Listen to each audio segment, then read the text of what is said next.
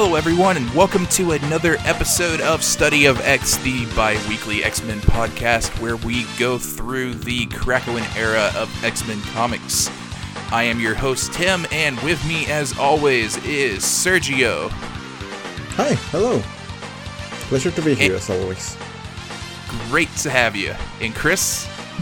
Also happy to be here and continue to talk about X-Men comics for now over a year by the time this comes out, which is pretty cool. Hell yeah, a year of excellence. Let's go. That's a good word there because it has an X in it. Get it? It's branding. Yeah. Excellence. That should be a run. Yeah, it should be. So we got 3 different comics this week. We got X-Force number 10, Excalibur number 9, and Giant Size X-Men Nightcrawler. Interesting plot stuff here. We're getting the kind of conclusion to the X-Force arc that we started last episode, as well as another kind of giant size run. And Excalibur is being confusing as usual. Yep, there's a lot of magic going on and a lot of things. Good things or bad things, it's kind of up to you. But there's definitely things happening. Yep. Do we want to get into X-Force? Yeah, I'm ready to go. Yeah. Let's see what's happening at Terra Verde. Yeah. Alright, so in X-Force number 10, The Deadly Garden, written still by Benjamin Percy. This was released in July of 2020.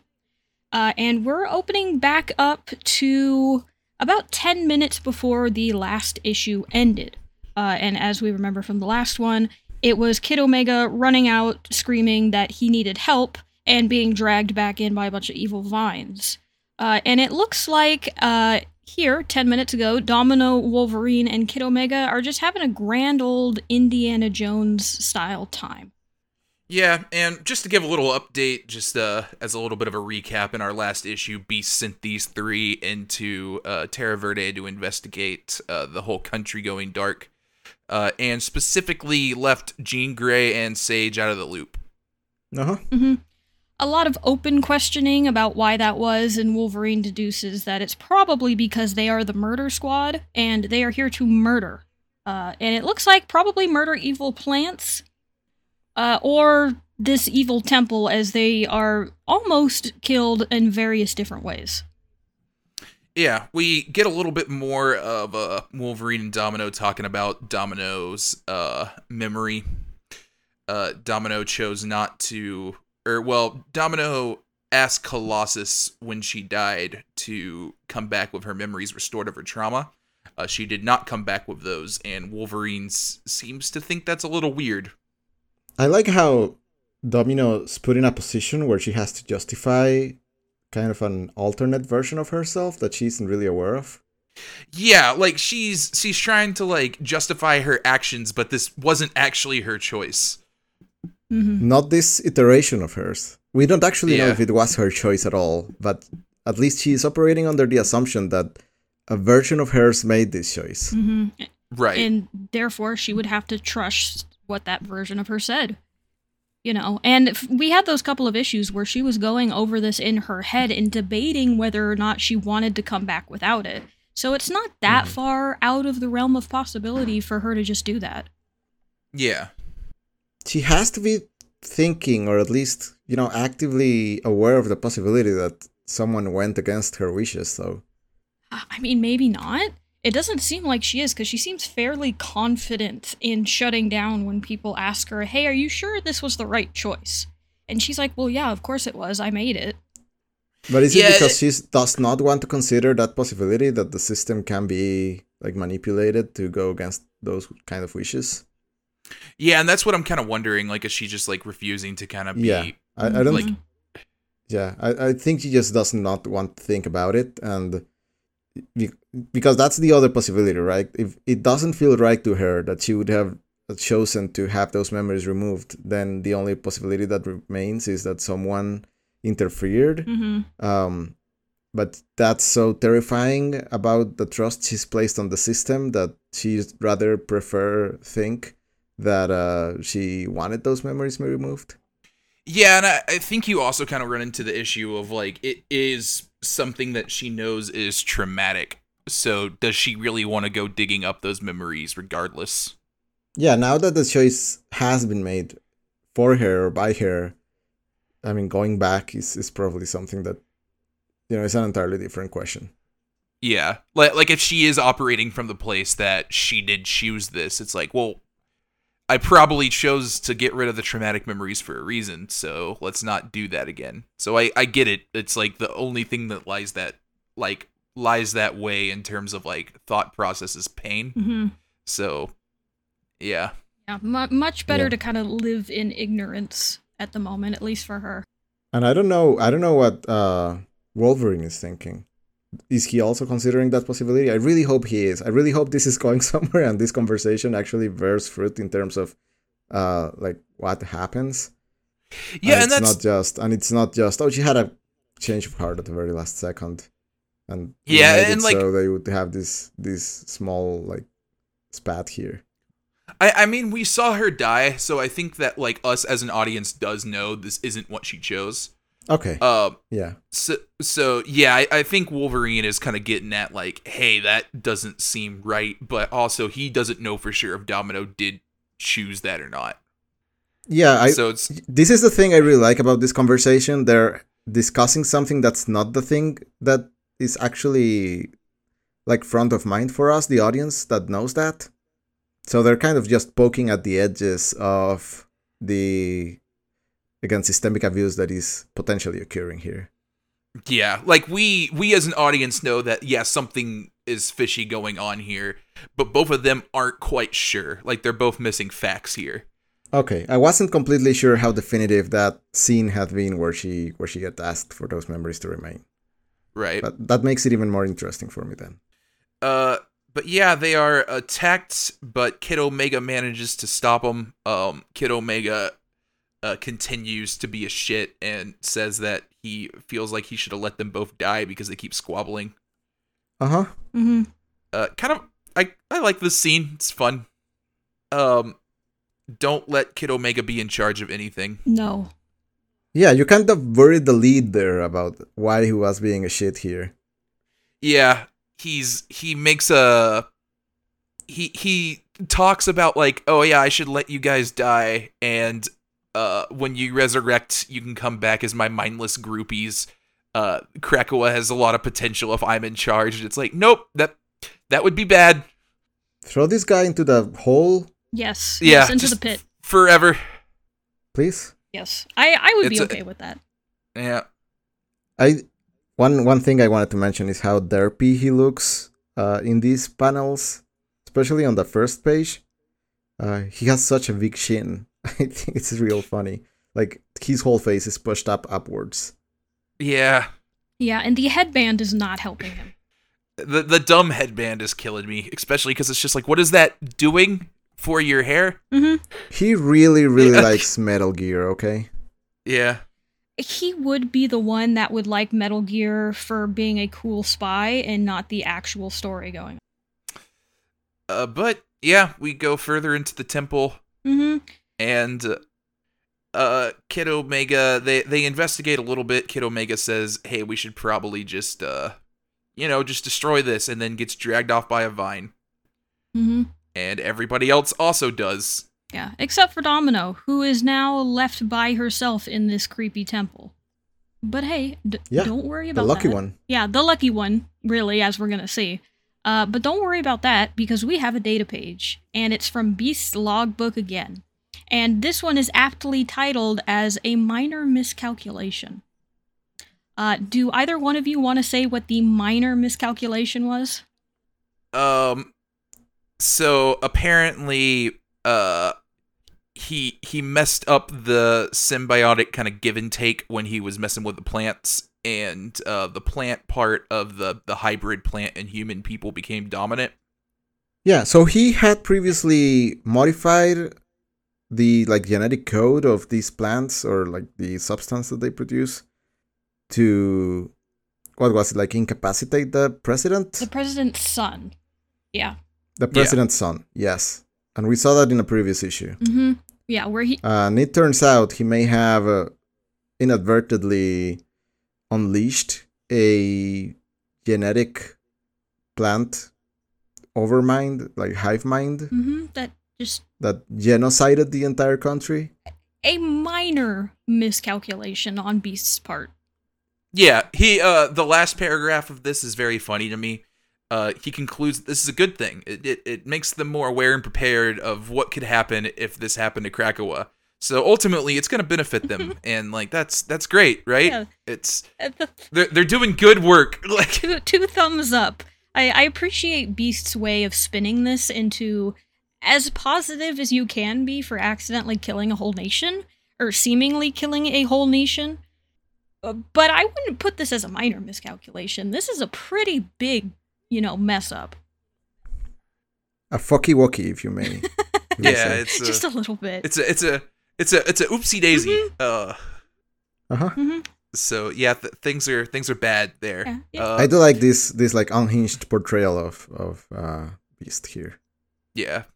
Yeah, because he was put in charge of, keeping Krakoa safe, and he did so in the best way he thought possible.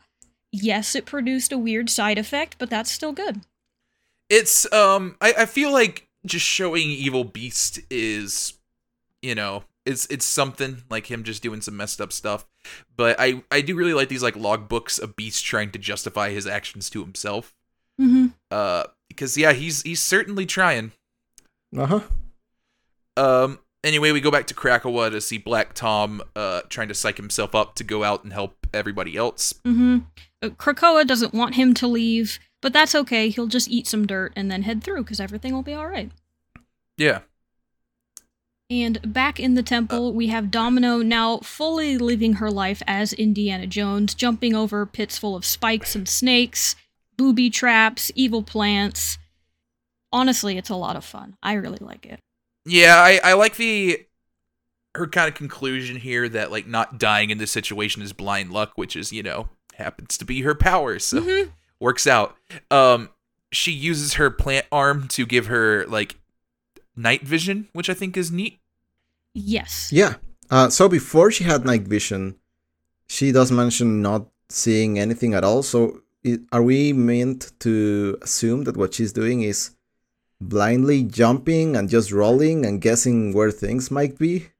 I am assuming so, yeah. That's how lucky she is, that she's nailing everything without even knowing it is there.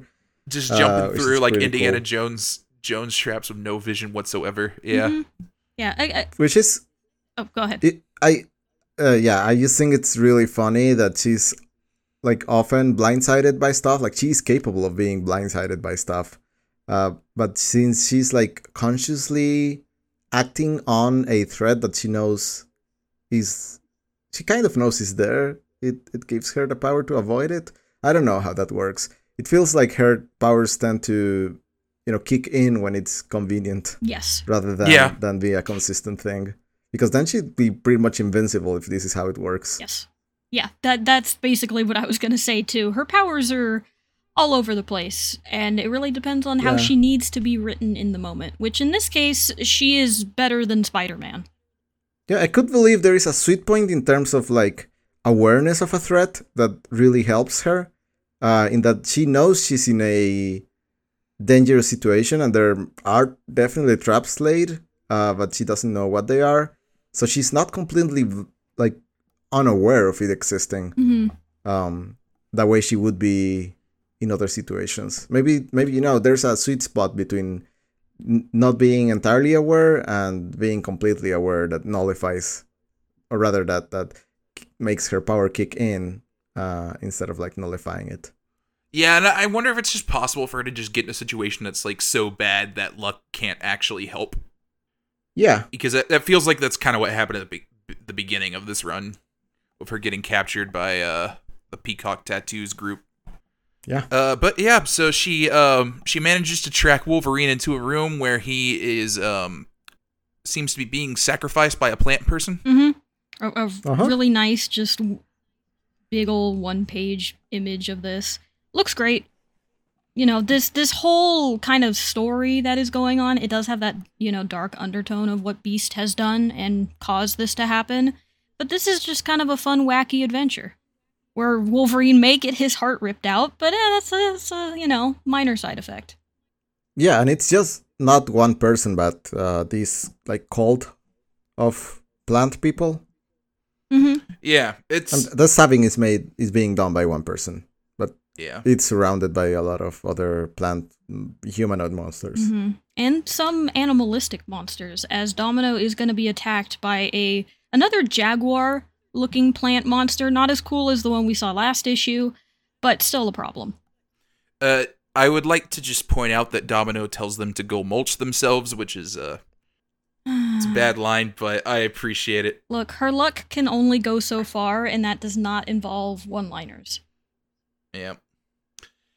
Meanwhile, back at the point, Beast is desperately trying to get in touch with the X-Force, and Jean Grey shows up, and she's not happy. Yes, and I think that's the one person you don't want to make mad at you. Because she is very threatening as she floats in through the waterfall. Yeah, just coming in like a vengeful spirit. Yeah, so we do learn over this that Jean was able to read Beast's mind and found out about this minor miscalculation that he made about killing a whole country. She is, of course, not happy about it, but Beast still has his positive counterpoints that, sometimes you have to kill one nation to save a few others, including Krakoa. Oh yeah, Beast is twisting himself in circles here. Jean Grey is mad that she lied to them and just clearly kept them out of the loop on something they would probably disapprove of. And Beast manages to somehow loop this around into, what's the line? Maybe I should be the one upset since you breached my mind without permission. It's like, bro. No. Yeah, nah, man. You can't spin this back over to what Jean did. Yes, maybe questionable, we'll talk about that later. You possibly killed an entire nation of people. Have you ever known the couple where someone looked through someone's phone and found out they were cheating, and the person that had their phone looked through is mad about it? Yes. That's this, except in the CIA. Maybe the mutants are a threat. Yeah. Maybe mutants are the threat. Maybe Beast is a threat. Maybe Beast is the threat. But I did find it kind of not interesting. It's more like, oh yeah, no, that did coincide. But this, comes out in July, or came out in July of 2020. And one of Beast's line is about how if a vaccine harms one person but negates harm to 1 million, you can't let the one consume your logic. Which, okay, Beast, fair enough. But still, this is very different. But we're not talking about one here. Yeah, we're not talking about one. We're talking about and also an entire country. Yeah. Beast. Very, very different. I was just amused that that comment came out and still in this printed issue in 2020. In the middle of the COVID pandemic. So we get another data page here, the Conscious of Warfare. You wanna tell us about this one a little bit, Chris? I mean, it can be summed up with, hey, maybe this mutant Terra Verde and Krakoa aren't that different, but who's evil? Who's good? I don't know, depends on how you look at it. Yeah, this one's interesting because I feel like we don't really know who's writing it, but we do get a Russian character at the end. Yes, which I believe is the same one as a data page not that long ago that we got in X-Force. I believe it's still Chronicler. I did not translate this one, but I believe it is the same as the last one. It looks the same at the very least. But yeah, it's more just Jean being we need to hold each other accountable. We cannot keep secrets from each other in X-Force. But yeah, so back in Terra Verde, Black Tom's heroic rescue is not going super well. Nope. He can control plants, but I guess not when it is mutated and trying to eat him. Yeah, but it's okay, because Jean Grey and Sage wearing, safari clothes show up. Yeah, with a canteen, by the way. She is very prepared. Yeah. Yeah, kind of, again, builds into this. This is kind of a wacky adventure going on, because Sage had time to change. I don't think she had this ready to go the moment Jean was like, hey, we gotta go save everybody. Yeah, I feel like you don't think she was already wearing this? I can't rule out the possibility, but I find it unlikely. Pockets are really helpful in a lot of situations, not just tackling the jungle monsters. This is what Kid Omega should have worn. That is what he should have worn, but unfortunately he was wearing like a leather jacket, jeans. And speaking of jeans, Jean is I'm sorry, it was a terrible transition. I'm really proud of you for that one. That one was great. Pat yourself on the back. Segue. Yeah. There's a kind of reoccurring thing throughout the rest of this fight where Jean Grey is constantly just saying like, yeah, we're not doing hero shit. We're here to get dirty. So we're going to fight in some not super heroic ways. Mhm. And part of that is working together as she puts a hand on Black Tom's shoulder and Sage's shoulder. Before we cut back into the temple where things are not going great in there. Kid Omega has been stabbed and has turned into a plant person. I'm assuming he is again dead. I would hope Wait, so. I thought Chris said things were not going great, but what you just said. It's pretty great. Yeah, you're right. It's pretty fantastic. Yeah, no, you're right. That is a good part. Domino is about to be ripped apart by a plant jaguar. That's not great. But the kid compost, as somebody calls him here, no, that's actually pretty great. It's funny to me that he died again. This is what, his third time? Yeah, he's been dead a lot. Yeah, he's not very good. He really should stay that way. Yeah, he won't. But yes, things don't seem to be going super well for Wolverine and Domino as they just keep getting attacked by the plants. Wolverine kind of seems to mule over.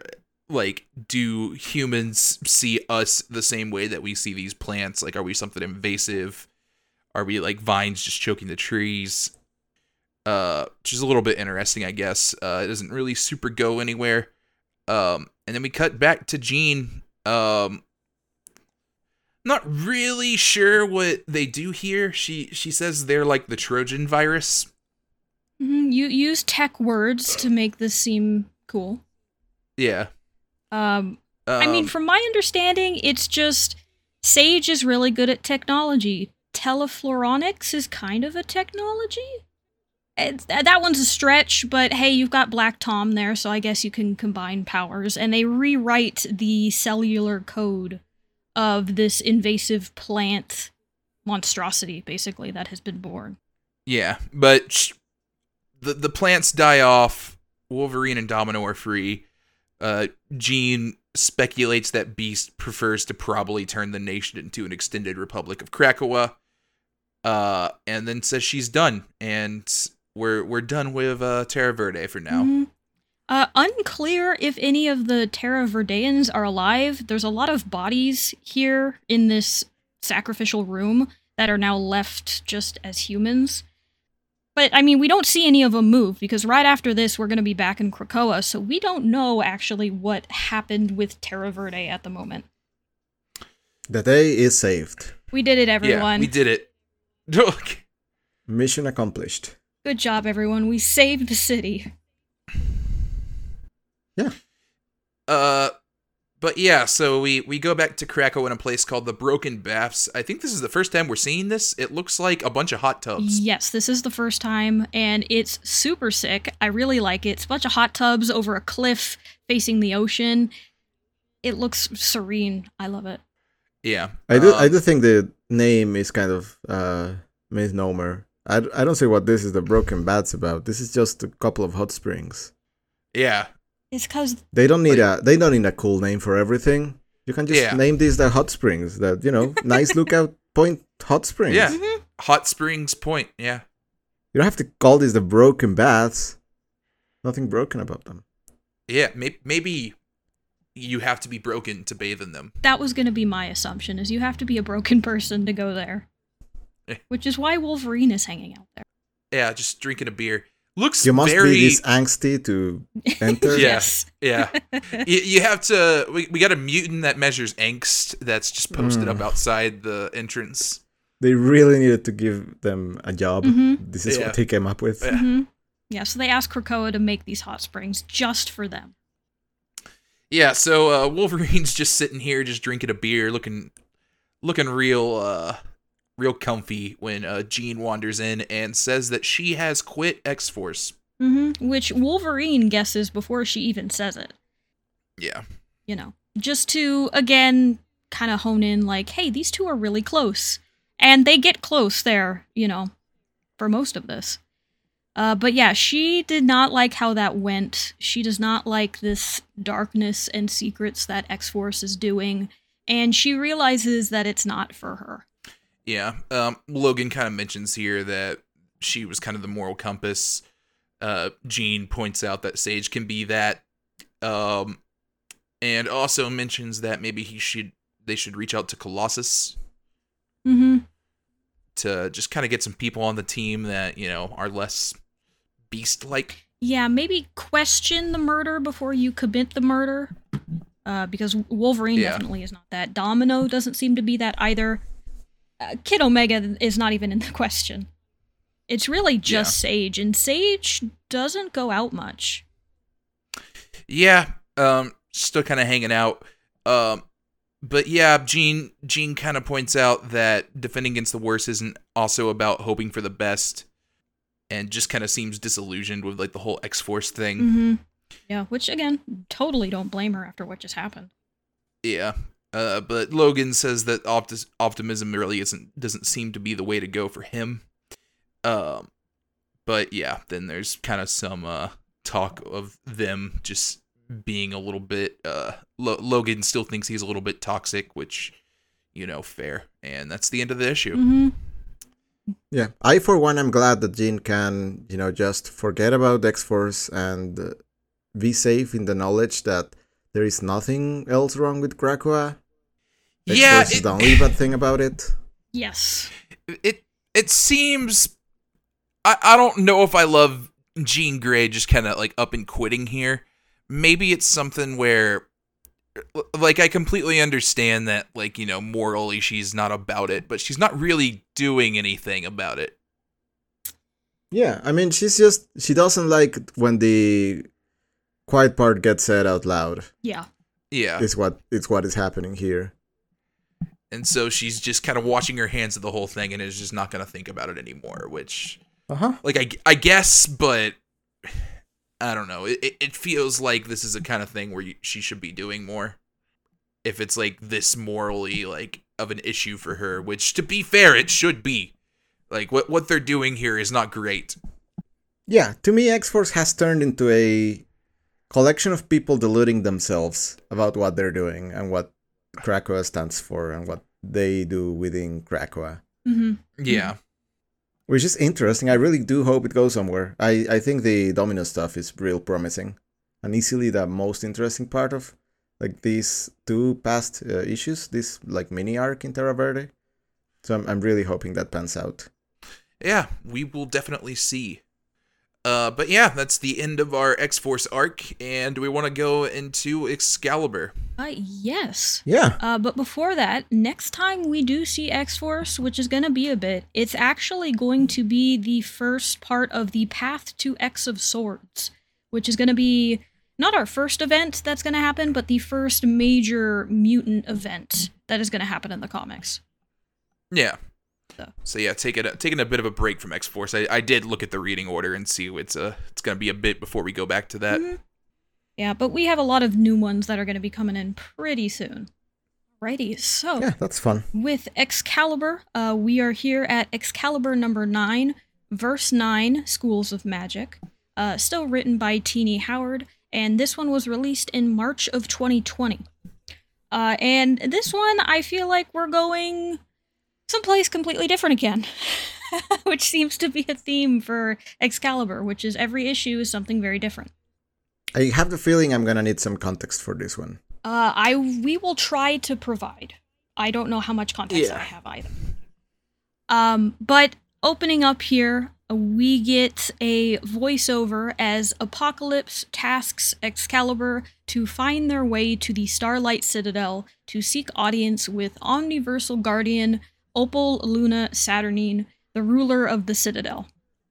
Great name. Fantastic name. Sure, I love her name. It's one of my favorite things about her. And this was these were the forces that were fighting Morgan Le Fay. early on. Yes, we got a not a random data page about it, but we got that in some battle lines that had been drawn. So her name's been dropped before, but we have not actually seen her before. Right. This is a character that has shown up in like previous Excalibur stuff. I really don't have much context with her. I don't think I got to that stuff, but yeah, she's been around. Yeah, and we're gonna be learning more about her with the data page that is coming up, just to explain a bit more. But yeah, a lot of this is old Excalibur, which I also have never read. So a lot of it just draws from that. So, Morgan Le Fay, not Otherworld's de facto ruler? No. Yeah, I think it's I think it's Luna here. Okay. Does she rule over the like fake, or rather like Camelot, like the? Yes. Yeah, I think Morgan Le Fay was ruling over Camelot, but like. But that's not like the way it's always been. No. Yeah, I think. How do you pronounce this name? Saturnine is how I say it. Saturnine. Okay. Saturnine was like actually ruling over like all of Otherworld. I think is like because she's in control of the Starlight Citadel. I think is what's happening here. Yes, I think we're gonna get a data page way later on that explains it a lot better, or we've already passed it and I don't remember. But Otherworld, the way it is set up is kind of like the spokes of a wheel, where in the center you have the Starlight Citadel, and then each section of the wheel is a different world. So you have Camelot, which Morgan Le Fay has been trying to take over. And then you have different areas that are part of it. So Saturnine is in the center and she just rules all of it. Yeah, I believe we get more into this in X of Swords. Yeah. Okay. But yeah, so they're they want to get in touch with Saturnine, and they got these werewolf skulls to do that. They are currently refusing their messages. Yes, and we do learn that all of this has really been put in motion by Apocalypse because he wants to make the lands that were won back together again. So the not very old story, but back in the beginning when we were told about Araco and Krakoa, that's what this is about. Yeah. Gambit gives him some sass. Never change, Gambit. Yeah, no. I love how dramatic Apocalypse is during this entire thing, where he's like, I asked them to do the hardest thing possible, to live, fighting eternally. Okay, yeah. Apocalypse. He's great. I love him. But hey, go to bed. Data page time. We're going to learn a little bit about the Starlight Citadel, kind of what we just covered. It is the main hub and gathering point of Otherworld and its realities. It was once ruled by Merlin, the Arthurian legend Merlin, but it is now Saturnine's. The Captain Britain Corp also used to call this their home, but they have mysteriously disappeared. Yeah, that's pretty much it. Saturnine has known for her ambition, and she's said like she got this into this position through like going for that, and not just like having it like gifted to her. Which, hey, you know what? We stan a girl boss. You go off. Yeah. Merlin used to be the guardian of this. It is currently not. But yeah, so that's kind of our status quo here. Yeah. Yeah. But meanwhile, at the very cozy looking lighthouse. Mm-hmm. The werewolf skulls are now glowing and are at the top of the lighthouse. Why? It's supposed to open the way to finding the Starlight Citadel. I don't know why it has to be in the lighthouse, but it looks really cool. Yeah, I kind of like this little scene of just like the rain coming down while they're just like all up there. Like it looks cozy. Mm-hmm. Yeah, I think cozy is a good word for it. And as they are all... go ahead. Sorry. I like the how plant-like this looks as well. Just kind of wanted to point that out. But yeah, I don't know. I like the design of this a lot. But yeah, Brian Braddock rolls up not long after this. Mm-hmm.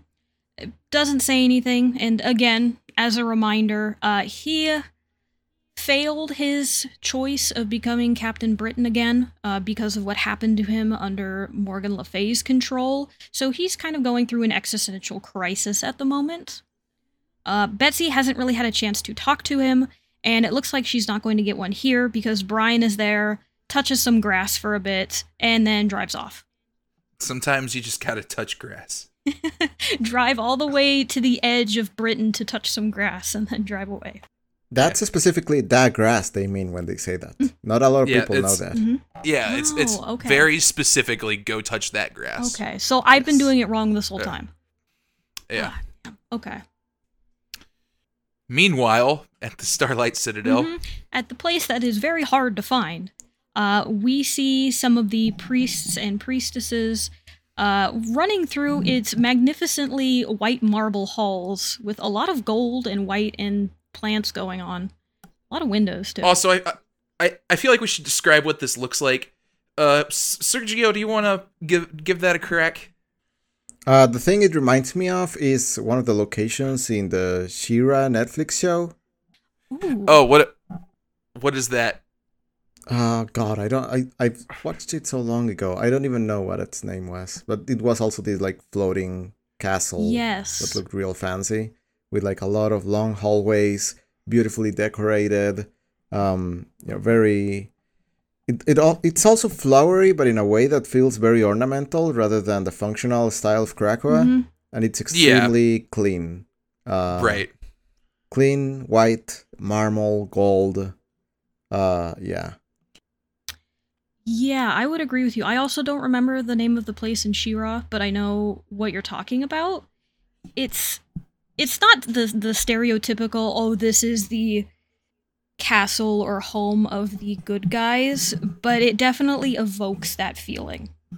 Yeah.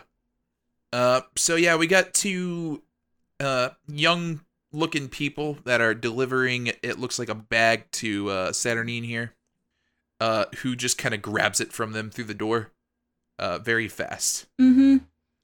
Yeah, they're a bit disappointed. Brightmoon is the name of the She-Ra Palace. Oh, well, there you go. It is the residence of the royal Brightmoon family. Yeah, that's a good show, by the way. Yes, I second that. That's a great show. I almost did a segue of speaking of great things, but this is not great for them because as these two priests are waiting, kind of debating what to do, they turn around and they see Apocalypse's giant face in the sky looking at them, and they're debating whether or not he can see them. Oh yeah, that does look really similar. Yeah, I can see why that gives you the same kind of vibe. It just has an air about it. Yeah, so yeah, as they kind of debate that, they say, yeah, it's probably not a big deal. We're completely cloaked. It's wartime. We're in any danger. We'd probably have the bells ringing, and yep, cue the bells ring. People looking up, trying to figure out what's going on, and we see what we presume to be Saturnine near a broken mirror, her room in disarray, and she doesn't look happy. She's doing that thing where, you put your hands on the rails looking over when you're really stressed. That's what she's doing. Yeah. But back in London. Yeah, back... Looks like we have a Coven Akaba meeting. Back with our friends Mariana Stern and Ruben Wilmot. As they're talking about how, hey, they're not doing too good. The mutants have been winning. No one has heard from Morgan Le Fay in a while, and they believe that she's probably mad at them, and they should repent for their actions.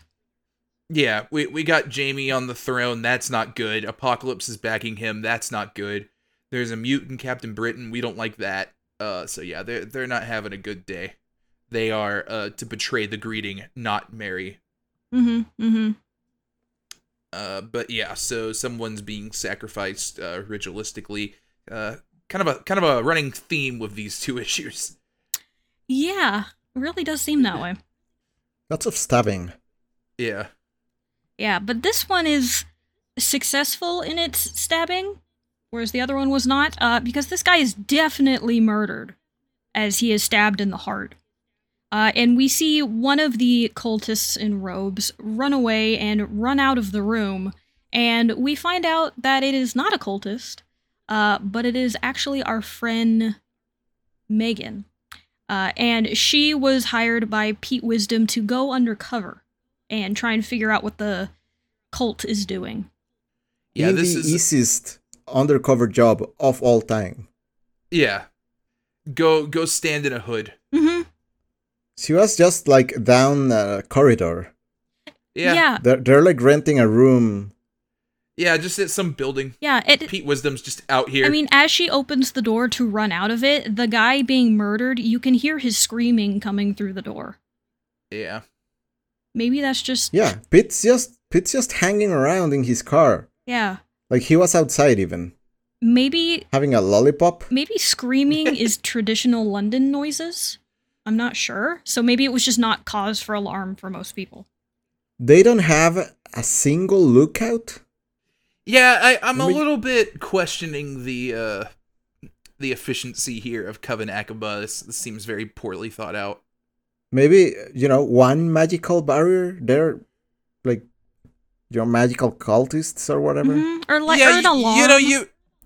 You think one of them would notice the person that like all of a sudden hard sprints out of the room? Mm-hmm. They don't have like closed circuit? Yeah.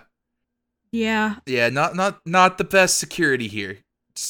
No. I also question Megan doing this with Pete Wisdom's blessing. I know the two of them also have a history in older Excalibur comics, and Megan is a pretty accomplished magician in her own right. But the way she's been portrayed in the comics so far, when I saw that she was the one hiding undercover in the Coven, I was like, wait a second. Why is she doing this? And it's never really cleared up. It's just, we have a few, 3 pages of her running out, talking to Pete Wisdom, and then we're back in Otherworld for a bit. Yeah. And yeah, that we kind of just get some exposition here. It kind of doesn't feel like the most like well thought out. It's just kind of like, oh, who's gonna be the spy? Well, we haven't done something with Megan for a bit. She can do it. Yeah, I almost would kind of have preferred this be like a data page. You could have just had it from the Coven's perspective of like, oh, we really messed up. We sacrificed somebody to make Morgan Le Fay happy, but we still haven't heard from her. That's weird. And then, just go on with the comic. Yeah. We kind of get some talk with these two about like the state of it. Apparently, Coven Akaba wants to provoke Jamie. They talk about Krakoa a bit. Brian's not doing super well. Megan hints at Pete Wisdom and Betsy being a thing. And yeah, it's about the end of the scene. Yep. It's kind of an exposition dump of a couple pages here. Mm-hmm. Yeah, and then not an Excalibur classic, but it definitely something that happens a lot is we're gonna jump completely to Otherworld with not a lot of explanation, as the last time we saw Betsy and crew, they were just kind of hanging out in the lighthouse. Now we're in Otherworld, and they have found the Starlight Citadel. Yeah, I mean, they did say they were leaving now. That's true. But yeah. I do kind of wish there was like an in-between scene here of Apocalypse being like, hey, I found it. Here it is. You should go there and see what's up. Instead of just hard cutting to them being like, oh, hey, we found it. Good job, team. Yeah. We don't have that many pages. We gotta go. I know. There's only so much space that they can work with, but it's just a very awkward cut for me. It kind of downplays the importance of the werewolf skulls, honestly. Because for a bit, I didn't really understand how they found it or jumped to here until I was like, okay, wait.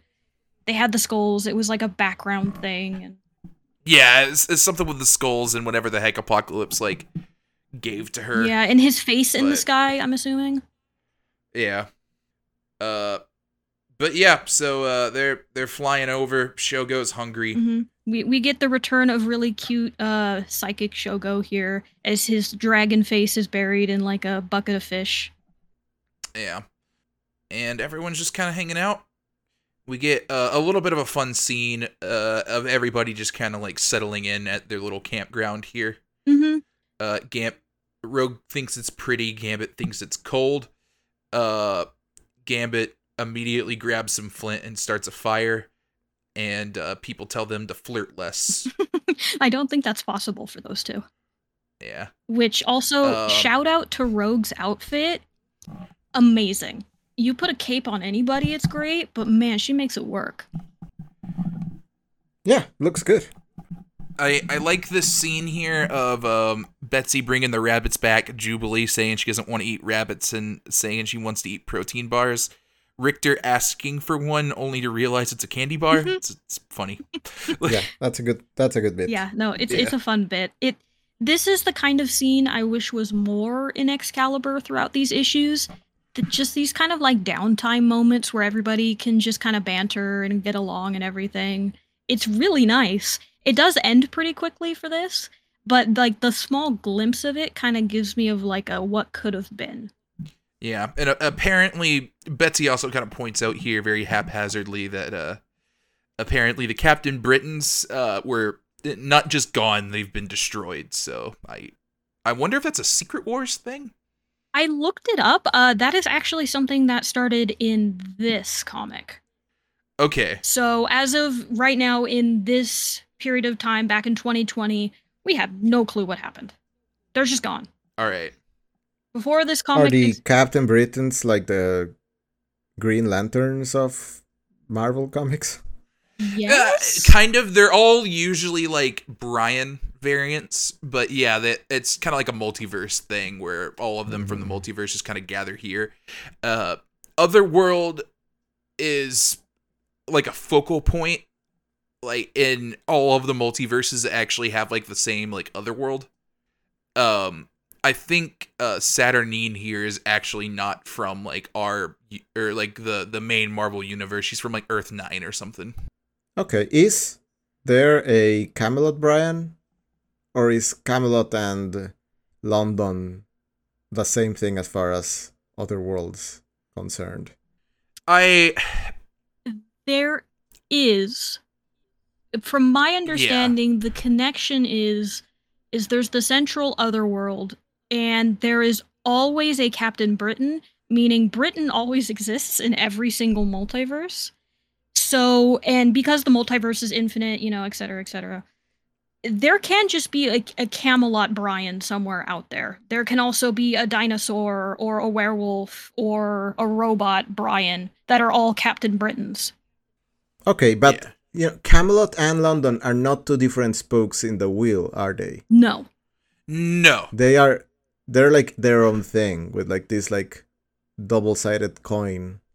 Yeah, like well, two sides of a coin kind of thing. I believe Camelot is like a spoke in the wheel, but yes. London is not. Okay.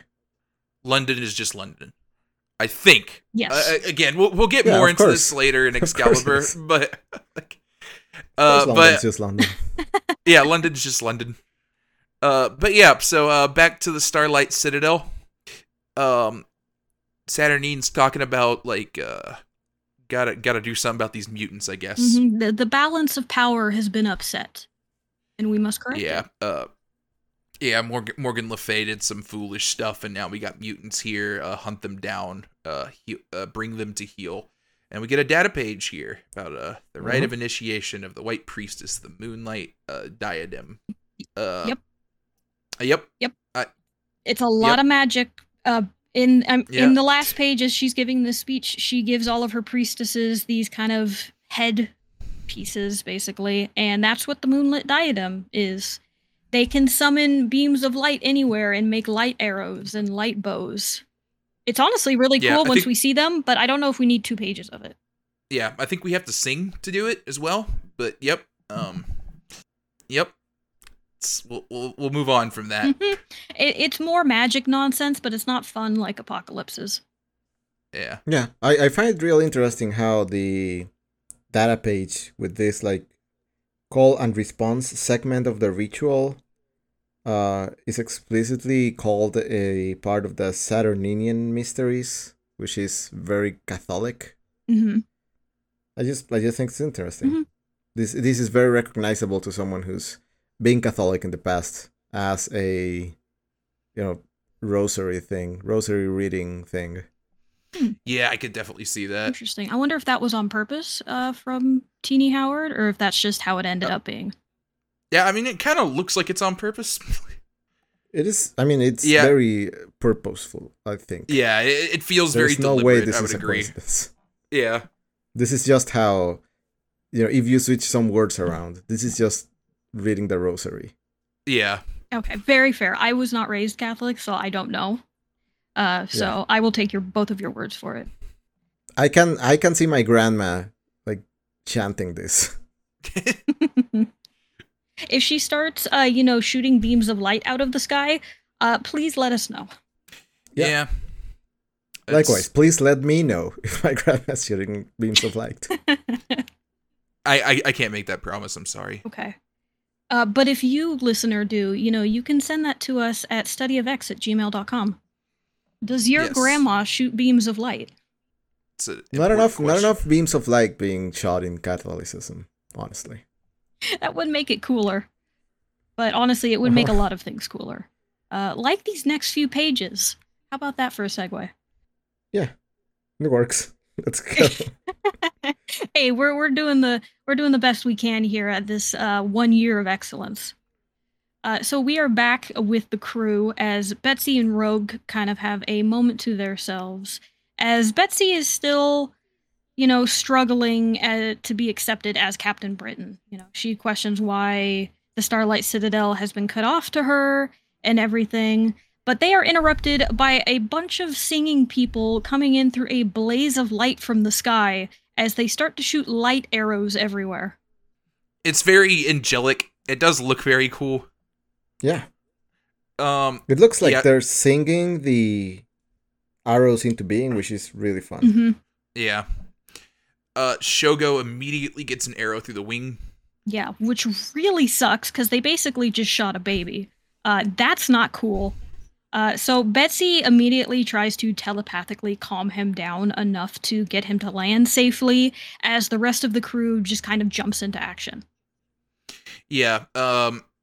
Jubilee says, hey, tell Shogo not to look. And just unleashes this like firework power. Like she basically cluster bombs these like white witches. Mm-hmm. It's really cool looking, but yeah. Yeah, it's really cool. I really like the sequence where she's like, yeah, no, tell him not to look, because I'm about to just ruin everyone's day. I really like the colors being used in that middle panel, and I really like how these things look like basically swords ready to go down on them. Yeah, it's very cool looking. Yeah, a lot of just excellent, what's the word I'm looking for? Artistic choices? There we go. Just everything about this is wonderful. Yeah, we go back to Saturnine, who was watching this and is like, okay, I guess it's war. Which, not like she didn't shoot first, but hey, don't worry about it. Yeah. But yeah, so she gets the bag out and we get, she says she's going to destroy whatever we see fit, and we see like a little 4 Captain Britons here, but one of them is Jubilee, one of them is Richter, one of them is Gambit, and one of them is Rogue. So yeah, don't know what that's all about. I guess we'll see later. Mm-hmm. Yeah, I love Jubilee's. Yeah, I do too. It's the glasses and the fact that she's got the a glasses are very good. Yeah, bubble going on. It's great. I think Richter's might look the worst. Yeah. Yeah. It's kind of the V up at the top. It looks like a suit, and his hair is not doing it for him. It looks too Captain Brittany. Like it took me a little bit to be like, oh yeah, I guess this is Richter. Mm-hmm. Yeah, and then Rogue just has a face mask, which that is very cool and intimidating. But all right, do we want to head into Giant Size X-Men Nightcrawler? Yes, I do. Yeah. Let me bring that up. Let's check in with Kurt and see what he's up to. Yeah, I'm sure things are going well for him. So for giant-sized X-Men Nightcrawler, titled Haunted Mansion, this is written by Jonathan Hickman. The artist is Alan Davis, which I did have to look him up. He is a Claremont-era artist for the X-Men. He is actually the co-creator of Excalibur and worked on titles such as Uncanny X-Men, the main X-Men title, Captain Britain, Fantastic Four, even did work for DC with Batman. He's been around for a while and is a very, very well-renowned artist in the comic book world. Okay, so classic stuff. And we're going back to the mansion, too, so that's fun. Yeah, so there's a big classic vibe that is going to come from this, and I do believe that was fully the intent. And I did mention it last time when we were talking about the giant-sized X-Men issues. And unfortunately, I can't find my original source. There is a hint of it in a Screen Rant article that I found, but I can't find my original one. But essentially, it was an interview with Jonathan Hickman that explained that his idea for these side stories for characters, such as this Nightcrawler one, and then the Jean Grey and Emma Frost that we have, was to basically get together with big artists in the Marvel catalog and just do a showcase for these artists per issue. So while Jonathan Hickman is credited as the writer and is the top billing as the writer for all of these, it was also co-written by the artist in question, as he basically went up to them and said, "What is a story you would like to tell? And I will help you make it so you can draw the things you want to draw." And as part of that, he did mention that he did not have a specific title in mind for these side stories. They were just kind of, the idea came first, and then later down the line, as the editorial office above him was trying to decide, okay, what do we actually name these comics? They decided to name it Giant-Sized X-Men, so as to not confuse it with the main line of comics that was going on at the time. So you don't see X-Men Nightcrawler and think, oh, this is related to the mainline X-Men story that's going on. It's like, well, no, this is a side thing. So even though Giant-Sized X-Men has a history of being a redefining for X-Men, and that's usually what the title is used for, that's not the case with these. So going into it expecting a lot of changes for the status quo is not correct. I believe I said that a lot last time, where I was like, I don't understand why those are giant-sized X-Men. That's the reason why. It was just really a marketing decision and not a creative decision. Yeah, that kind of tracks. I think that makes sense. Yeah. Mm-hmm. Yeah.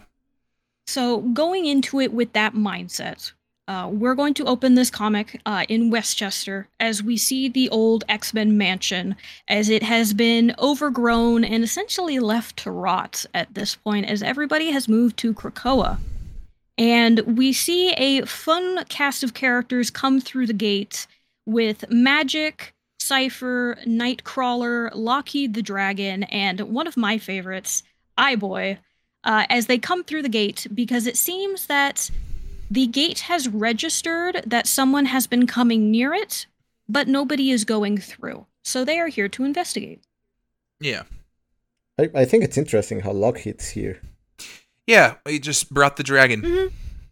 Yeah. You think, like, Kate is still dead right now, or, like... A bit of a gray area. I did see some discussion online that tried to place when this comic happens. Some people think it's pretty early in Krakoa. Some people think it's later. It's up to your imagination. I'm gonna go with early. I think this fits well. Yeah, I'm gonna say early too. Also, I think this is very funny. Lockheed. Yes. Yeah. At first, when I first read through this for the podcast, I was like, okay, I'm fine with the comic, it's all right. And, I kind of keep with that opinion. But knowing that Alan Davis is a Claremont era artist and that he's from the, the classic era, I'm like, okay, the design choices, the way everybody looks, that makes more sense. This is what Lockheed used to really look like. And it does look silly, but it fits, the time frame for the artist. Yeah. Yeah, I think that does provide a very useful context. So yeah, we're here. We're ready to investigate the mansion. Uh-huh. Mm-hmm. And we're first going to get some information from Eye-Boy. And I have to ask, Sergio, do you know Eye-Boy? I do now. Okay. But no, I'd never heard of him before. What do you think of our boy, Eye-Boy? Does he live up to his name? Yeah, I think he earns it. That is a lot of eyes. Mm-hmm. Yeah. And yeah, to describe this guy, he is a young man with eyes everywhere. He has eyes on the palm of his hand, all over his arms, I'm assuming all over the rest of his body. But he can use them to see into infrared, night vision, aural, thermal, essentially every single way something can be detected through sight. And he says the place looks empty as they are in the X Mansion here, but he sees signs of movement everywhere. Do you think he's conscious of all of those eyes, like at the same time, all the time? I believe so. I also think so. Do you think it's like uncomfortable for him to get into like a pool or like take a bath? Ooh. Yeah, that's a good question. Probably. I would imagine over time he has had to get used to it and just kind of learn to live with it. But no, that does not sound fun. Yeah, you got to be very careful with like soap. Oh, yeah. Yeah. Yeah. You could also... Those are so many eyes to like micromanage. Yeah. Yeah. But yeah, we get some creepy noises. Everybody's looking around. Lockheed immediately takes off and just starts like burning stuff down. Mm-hmm. Doing what a dragon does and is just trying to take down this forest. And it takes a good bit of wrestling from Nightcrawler to actually get him to stop. He tries to talk him out of it, but it's just not working. And Nightcrawler makes the mention that it's almost like he's seen a ghost. And Nightcrawler himself also sees a ghost. In the form of John Proudstar, I believe that is. Yes, Thunderbird. This is one of the X-Men that was introduced in the original giant-sized X-Men with like kind of like the new team of like Wolverine and Nightcrawler and all of them. So Nightcrawler's pretty familiar with this guy. He's known for being one of the first big like X-Men deaths. He died not long after he debuted. Yes, and to add to that, he stayed dead for a very long time. No, he never came back. I think he died in like 1975 and has been dead since. Did they never bring him back at any point in between that? Nope. Wow, I thought they did. Yeah, absolutely not. No, his brothers ran around with his brother took his name, I think, for a time, but like the original Thunderbird has been dead since he debuted. Mm-hmm.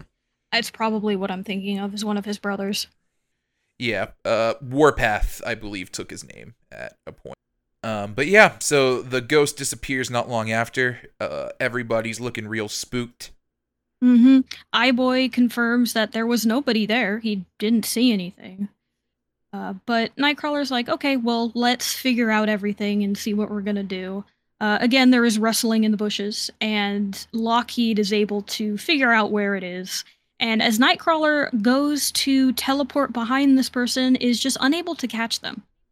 Yeah, and he kind of points out that it looked like Rachel Summers wearing her whole hound gear, where Rachel Summers' whole deal is that she originally came from a future where she got brainwashed into hunting down mutants.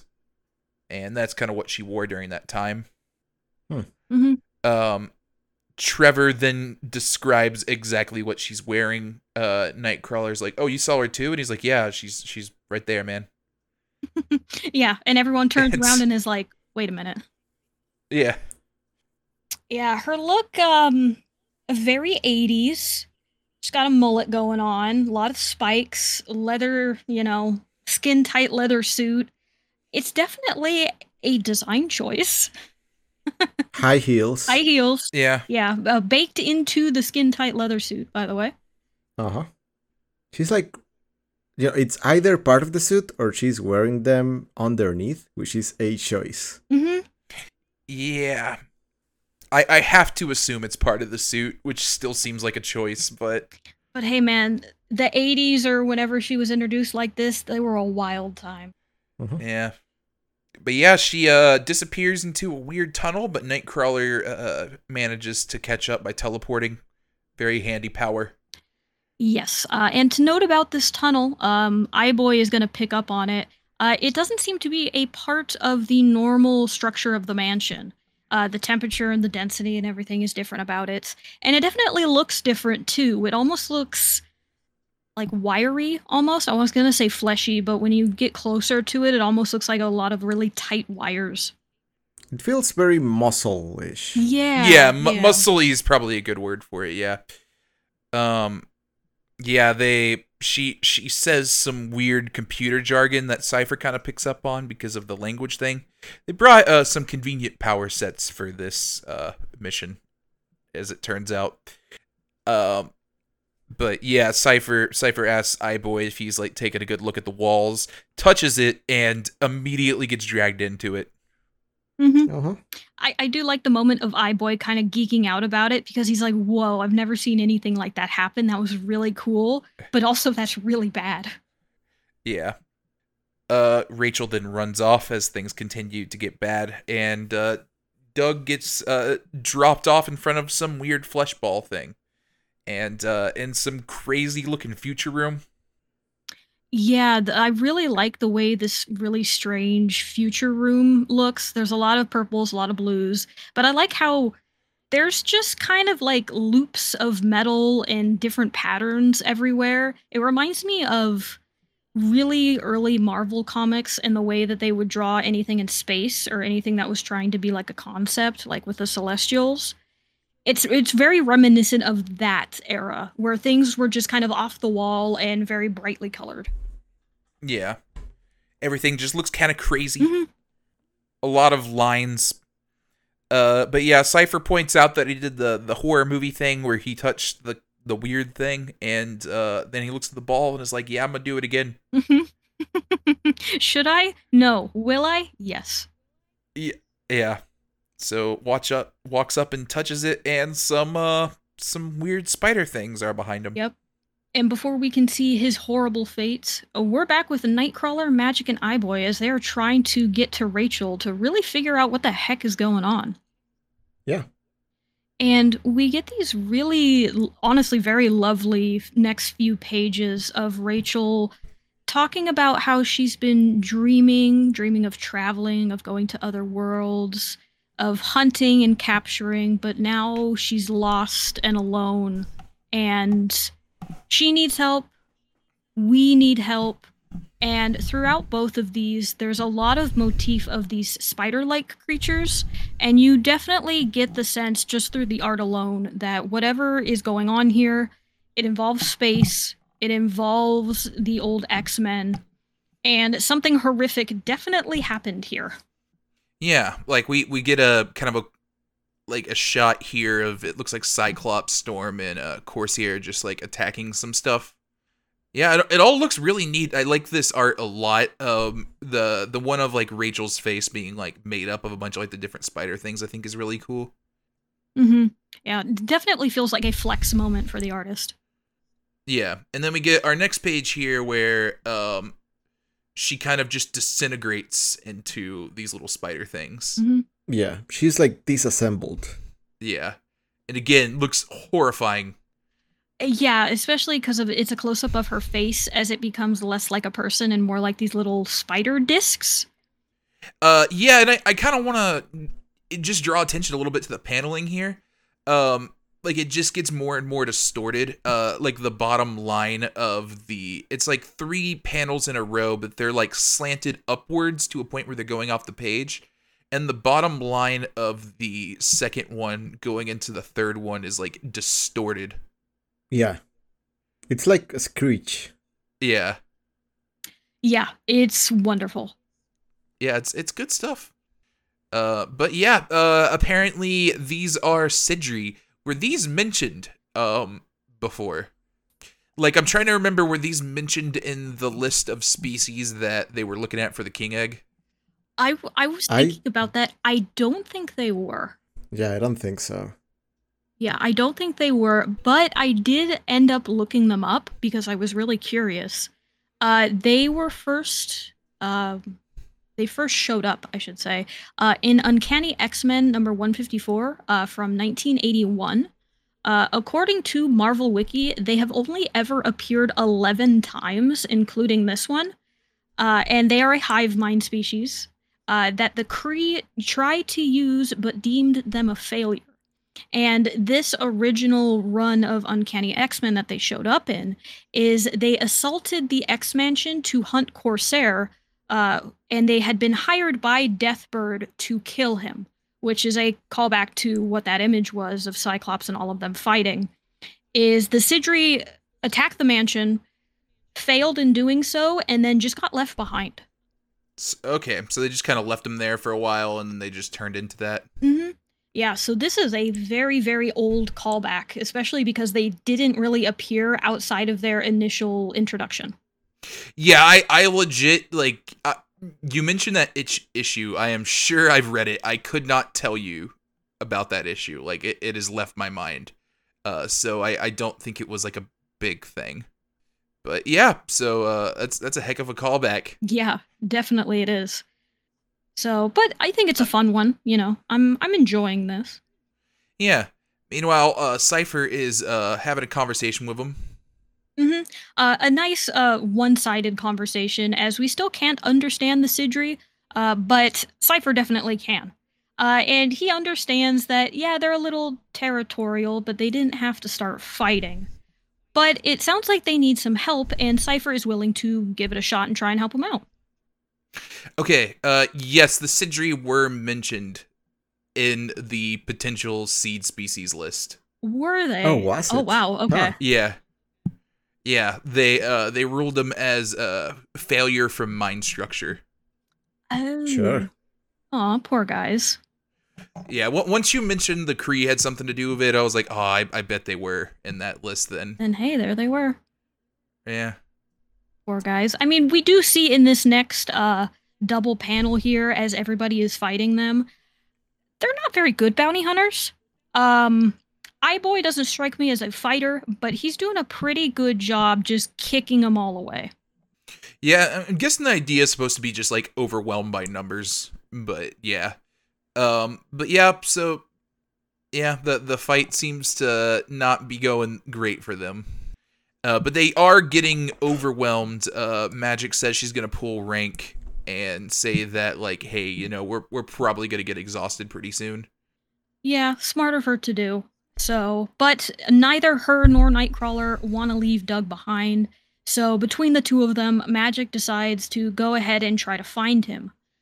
6 quick jumps later with her power, she is able to finally find him in that control room, surrounded by all of these bugs.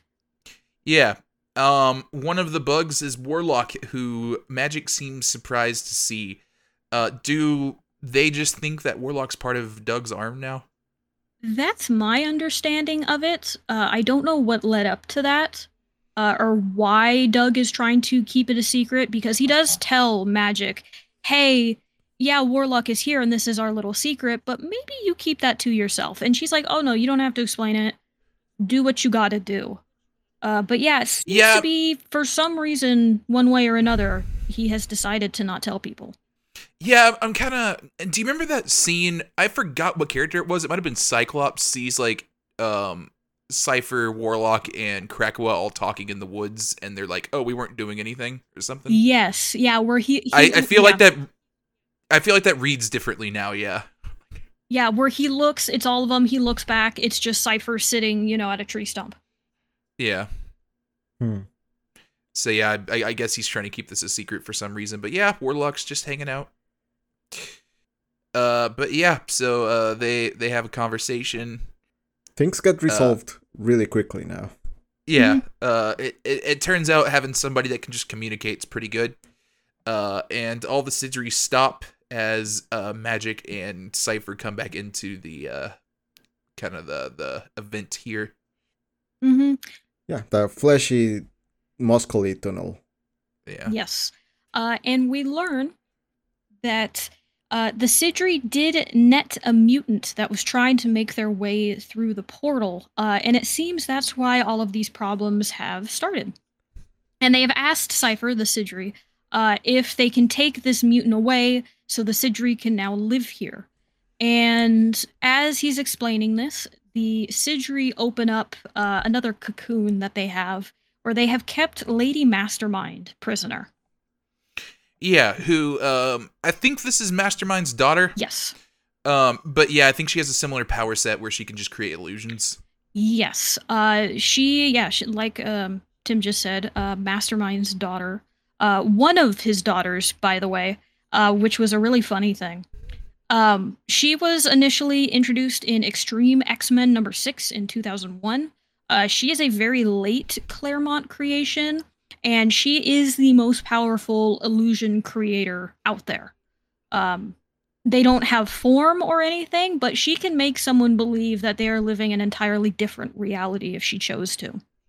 But fun tidbit about her that I learned as I was looking her up. But Lady Mastermind actually originated due to a mix-up between Chris Claremont and Joe Casey, the writers of Extreme X-Men and Uncanny X-Men. So both writers were writing these two books at the same time, and initially intended to use the second mastermind, Martinique Jason, at the same time without knowledge of the other's plans. So once they both realized that they wanted to use the same character at the same time, Claremont was like, "It's okay, don't worry about it. I will create Lady Mastermind, and we'll figure it out." Whoops! Yep. Oops. So ended up working out. You got a new character out of it. But just a funny little like mix-up right there that they had to figure out in the middle of both of their stories. We're both trying to use the same obscure character. Yep. Like Yeah, that's very funny. Yeah. Yeah, I can see why neither of them thought to clear it with the other before it was like, uh-oh. That's a funny situation. What do you mean you know who Mastermind is? Yeah, I mean, like, Mastermind's not all that obscure, but I'm guessing, like, the second one is. Like, so, yeah. But, yeah, so, they kind of resolved this real quick. Apparently, after everybody had left, the Sidri hatched and just kind of took over the mansion. So, Lady Mastermind wandered in here trying to find the gate and accidentally found the Sidri, who were like, "Hey, what are you doing in our home?" Mm-hmm. And yeah, so everything kind of went wrong. Their powers got entangled, and then one of the Sidris kind of form a person thing, humanoid, and so they can talk to Doug and ask if they're leaving. They say, "Yeah, we're going to." And apparently, the deal was like, "Hey, just leave us to our nest, and mutants can use the portal." Mm-hmm. Yeah, a problem for a later day, as, you know, this is still the X-Mansion. I'm sure mutants will never go back to it, hopefully. Yeah, probably not. Yeah, now that they have Krakoa, Yeah, they're never gonna leave. no reason to go back. Oh, man. But yeah, that is the end of the issue. Lady Mastermind has been saved, the mystery has been solved, and all is well. We did it. We did it, gang. We saved the city, but for real this time. Yeah. Yeah. The city of hive mind doppelganger creatures. Yes? Yeah. Yeah. It's all good. They all live in the 80s golden age of sci-fi place for some reason. Mm-hmm. It's just the style that they decided to keep. They're like those people that just never grew out of a time, like an era. That's what these guys are. Okay. Yeah, that's fair. Good for them. Mm-hmm. So, overall, at first I wasn't too hot on it. I'm like, okay, I was expecting something like Jean Grey and Emma Frost, where we just get this really interesting story with no dialogue, wonderful art telling us the entirety of it. And then you kind of get to this, and it's more of like an episode of a Saturday morning cartoon, you know? Didn't feel terribly important. But once I read into it and the story behind it, especially with the artist, how he was, you know, writing and drawing X-Men comics in the 80s, I was like, okay, I see it now. This is basically just a love letter to that era and those characters. You know, you have the Sidri, a villain from that era. So it's honestly, it's nice. I don't know where I would put it, but I'm glad it is here. I personally like when they're able to resolve conflicts like this without it just being kind of a punch people out type deal. So that's always cool to see. It almost resolves a little bit too neat, but I like it. I guess that's what happens when you actually bring people with the right power sets. Yeah. Yeah, I think it's fine. In the end, it ends up being very sparse in terms of narrative. It's a very simple story. I think it would be very easy to summarize. Yes. But it is a very, nice highlight of the artist, which I think is the point of this. Mm-hmm. So that's what I kind of come into this expecting. Yeah. Yeah, and definitely going forward, I'm going to be going into these with that mindset. I believe our next one after this, it's not going to be for a little bit, but it's going to be giant-sized X-Men Magneto. So that one will Yes, be a fun one. Magneto's up next. Yeah, that's interesting. But yeah, that is our episode. Yeah, any final thoughts that we have for these issues here before we wrap up? Not really. I think it's a decent set of issues this week. I think the first one might have been my highlight, but that's because of the whole Domino thing. The whole, Olmec temple hijinks stuff isn't really my thing. And I think Excalibur, again, is doing too many things at once. Oh, yeah, entirely too many. But there are some interesting thoughts in there. Mm-hmm. It was fun to read.